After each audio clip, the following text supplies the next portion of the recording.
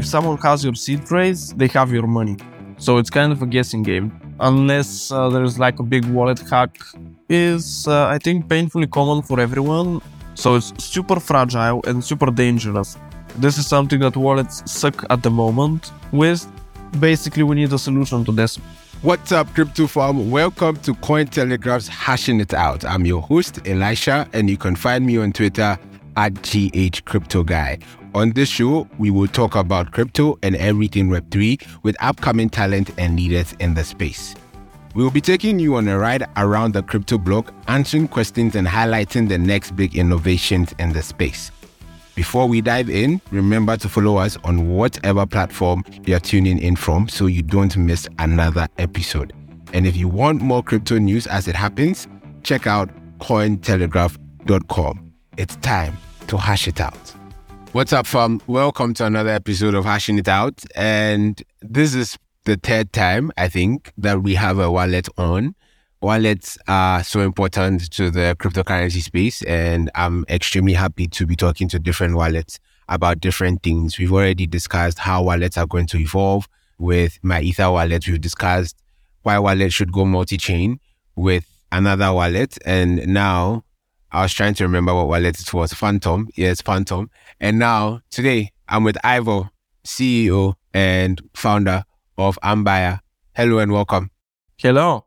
Thanks for joining us. So who are you and how did you get into crypto? So I'm Ivo. I'm the founder, co-founder, and CEO of Ambire Wallet. And I started trying out Bitcoin back in 2013, I think, or 2012. And back then I was mining on my CPU. Then I took a sort of a break, and then I started playing with Ethereum in 2016. And then in 2017, I started my second company, which was my first company in the crypto space, called ADEX Network, which is a privacy and transparency focused advertising network. And Ambire Wallet spun off from that company later on. Sounds good. So what is the backstory of Ambire? Why did you start another wallet? There are so many wallets that exist already. Yeah, that's true. But so when we started Ambire, there weren't so many.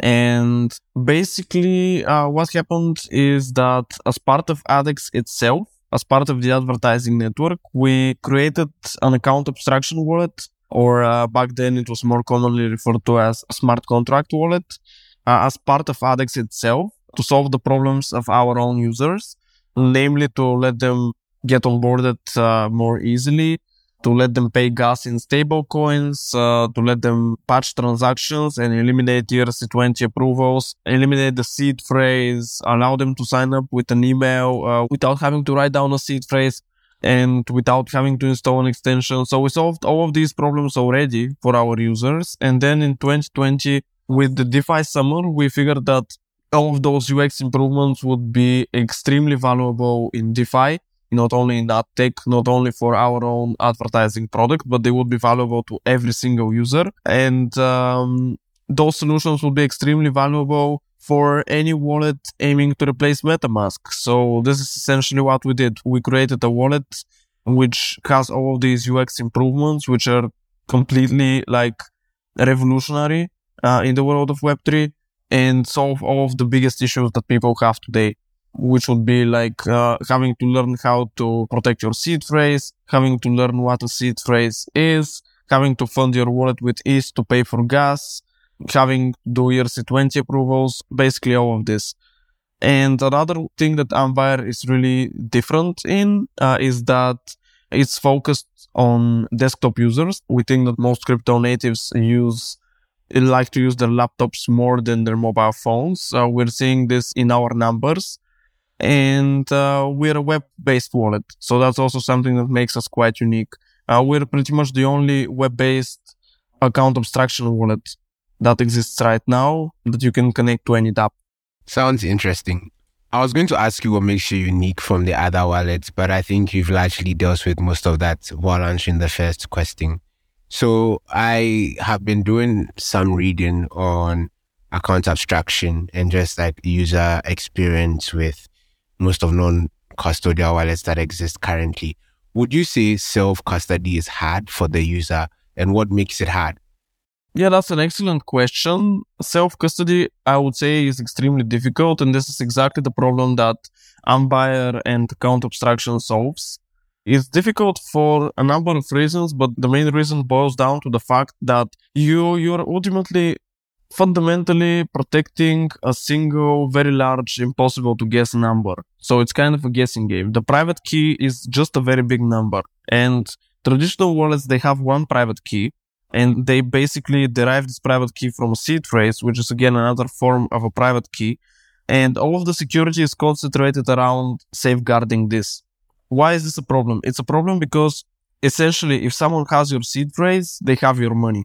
But if you don't have your seed phrase, you've lost your money. So it's super fragile and super dangerous. And people do not understand this because like with traditional applications with passwords, you can have two-factor authentication. You are usually being told not to write down the password. So there are many measures in traditional applications which make it manageable to people. And account abstraction solves precisely this by allowing accounts to be programmable. And by allowing them to be programmable, you are enabling the account to be secured by, first of all, multiple keys.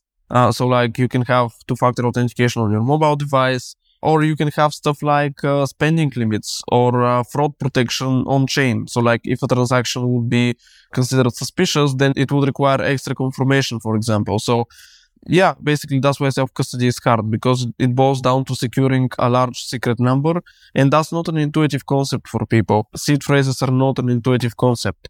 Interesting. I was going to ask you what is account abstraction, but I think you also started answering that already. But can you break it down for the average user? What did wallets look like before account abstraction, and how would that change for the end user? And then you can also explain how that affects things technically, especially for Ethereum wallet. Basically, the way that wallets work right now is, I think, painfully common for everyone. You create a wallet, and by creating a wallet, you need to write down a bunch of words. You have to keep those words safe, and you don't have to lose them. You have to protect them. Then you have to fund the wallet with ETH or whatever the asset is on the given chain in order to be able to pay for gas. Then you have to sign every single transaction individually. So that's the state of the wallets right now. And account abstraction, from a user perspective, it enables something much more similar to Web2 applications like Revolut and Robinhood, where you will be able to sign up in seconds without having to do any additional steps. You will be able to fund your wallet with any asset without needing Ether for gas.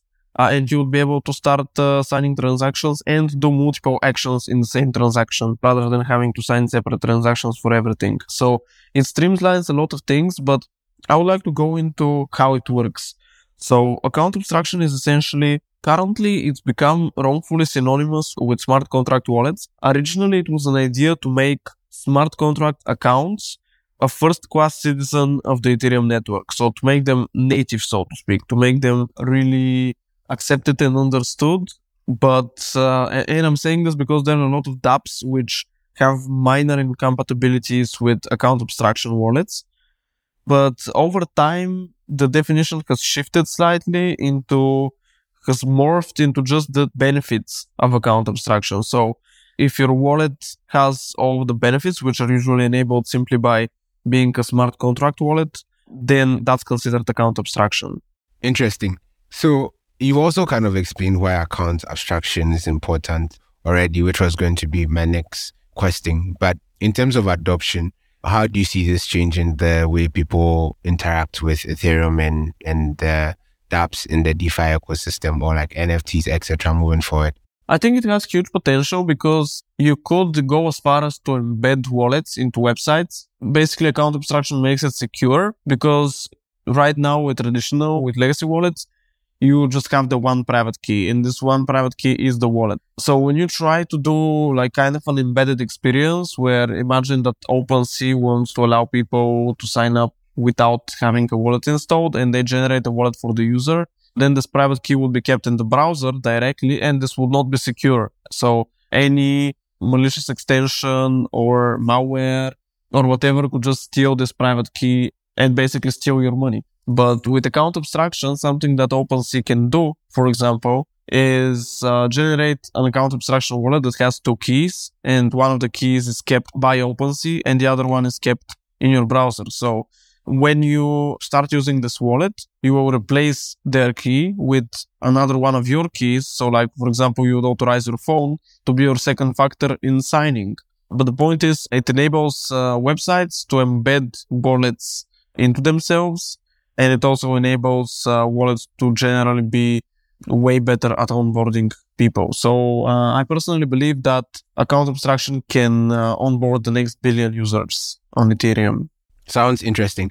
Let's talk about other things that you think wallets need to gain mass adoption or to help crypto reach that level of adoption that it wants to. Beyond account abstraction, what other changes do you think wallets need to implement moving forward? And are there any like existing features you think wallets would have to do away with? Well, if you're talking about dropping features, I would say no, because basically existing users have expectations, and I think MetaMask is pretty minimal, so you cannot drop anything from MetaMask. Perhaps you can argue that you can drop stuff like swap because you have dApps like Uniswap, which cover the same functionality, and generally the philosophy of Web3 wallets is moving towards minimalism. So it's moving towards the wallet being less and less visible in favor to the dApp. So you could argue that you can drop any feature that could be a dApp, but I would say that the problem is not that we have too many features, but the problem is that we have a complicated onboarding UX. Yeah, the other part of the question was also about what do you think needs to be adopted beyond account abstraction? Like what other new features do you think should be added? Something that's super important, but it's tightly related with account abstraction, is transaction simulation and visualization. So like when you're signing a transaction, you need to know exactly what you're signing. This is something that wallets suck at the moment with, unfortunately, and it's sort of hard to solve, but not really all that hard. Basically, we need a solution to this, but it's still somewhat related to account abstraction, but not fully. Okay, let's move on to some things that threaten wallet applications. The regulatory landscape globally is not the best it has been. I usually like chuckle in my head a bit when I say this because I don't think we've had a great regulatory environment ever since crypto was launched. But anyway, you've seen what's happening in the USA, the SEC going after various platforms and whatnot. Issues that are at the heart of the contention are things like what is a security and what is not, mistaken by a third party, legal or illegal. Do you think that wallets are going to be a target? And that's the first part of the question. But the second part of the question is, from your perspective as someone who is developing in the space, what is your opinion on the current regulatory landscape? I'm going to start with the second part. I don't like it. I'm generally pretty liberal in that sense. Not liberal, but more like libertarian. And I generally think that regulation should be quite limited, and like it shouldn't be very strict because it's basically it prevents business. And also very often in crypto, regulation is just wrong. It's just plain wrong because, for example, oftentimes it robs you from the fundamental right of privacy, which is not great. That's what I think about regulation. But regarding whether I think wallets would be a target, it's possible, but unlikely, because generally most of the regulations do not cover self-custodial solutions. And even the ones that do, I think are not going to get that quickly applied unless there's like a big wallet hack or a big wallet rig or something. So I don't think that wallets will be a target anytime soon, but they will be at least partially a target at one point. Let's talk about the future of wallets like Ambire. What should we expect from your project moving forward? And what do you intend to roll out in the coming months? So we're working on a browser extension, actually. Even though it's one additional step for onboarding, it's actually much better for UX after that. So we are working on an extension, and also the extension is going to be much better for people who are migrating from MetaMask because it's going to feel much more familiar but better. And we're also planning a mobile app launch, and more details on that later. Unfortunately, I cannot reveal much at the moment, but it is part of our roadmap. So yeah, this is the two big milestones that we currently have. Awesome. Let's move away from wallets a bit and have a general discussion about the crypto Web3 DeFi space. Are you using any apps daily? What apps are you really excited about that exist in the crypto space right now? Like your favorite DeFi apps or NFT apps or anything of that sort? So I really like Aave, honestly, because I think that it's that Aave and Uniswap are two of the biggest use cases for Ethereum yet, and they're basically real world use cases. Obviously, NFTs are great generally, but you asked me for particular dApps, so yeah, I would say that those two are my favorites, and those two are the ones that I use on regular basis. Next thing would be a conversation about the layer 2 ecosystem in Ethereum. What are your thoughts on the current layer 2 developments? And for some reason, do you prefer like a particular layer 2 platform over the other?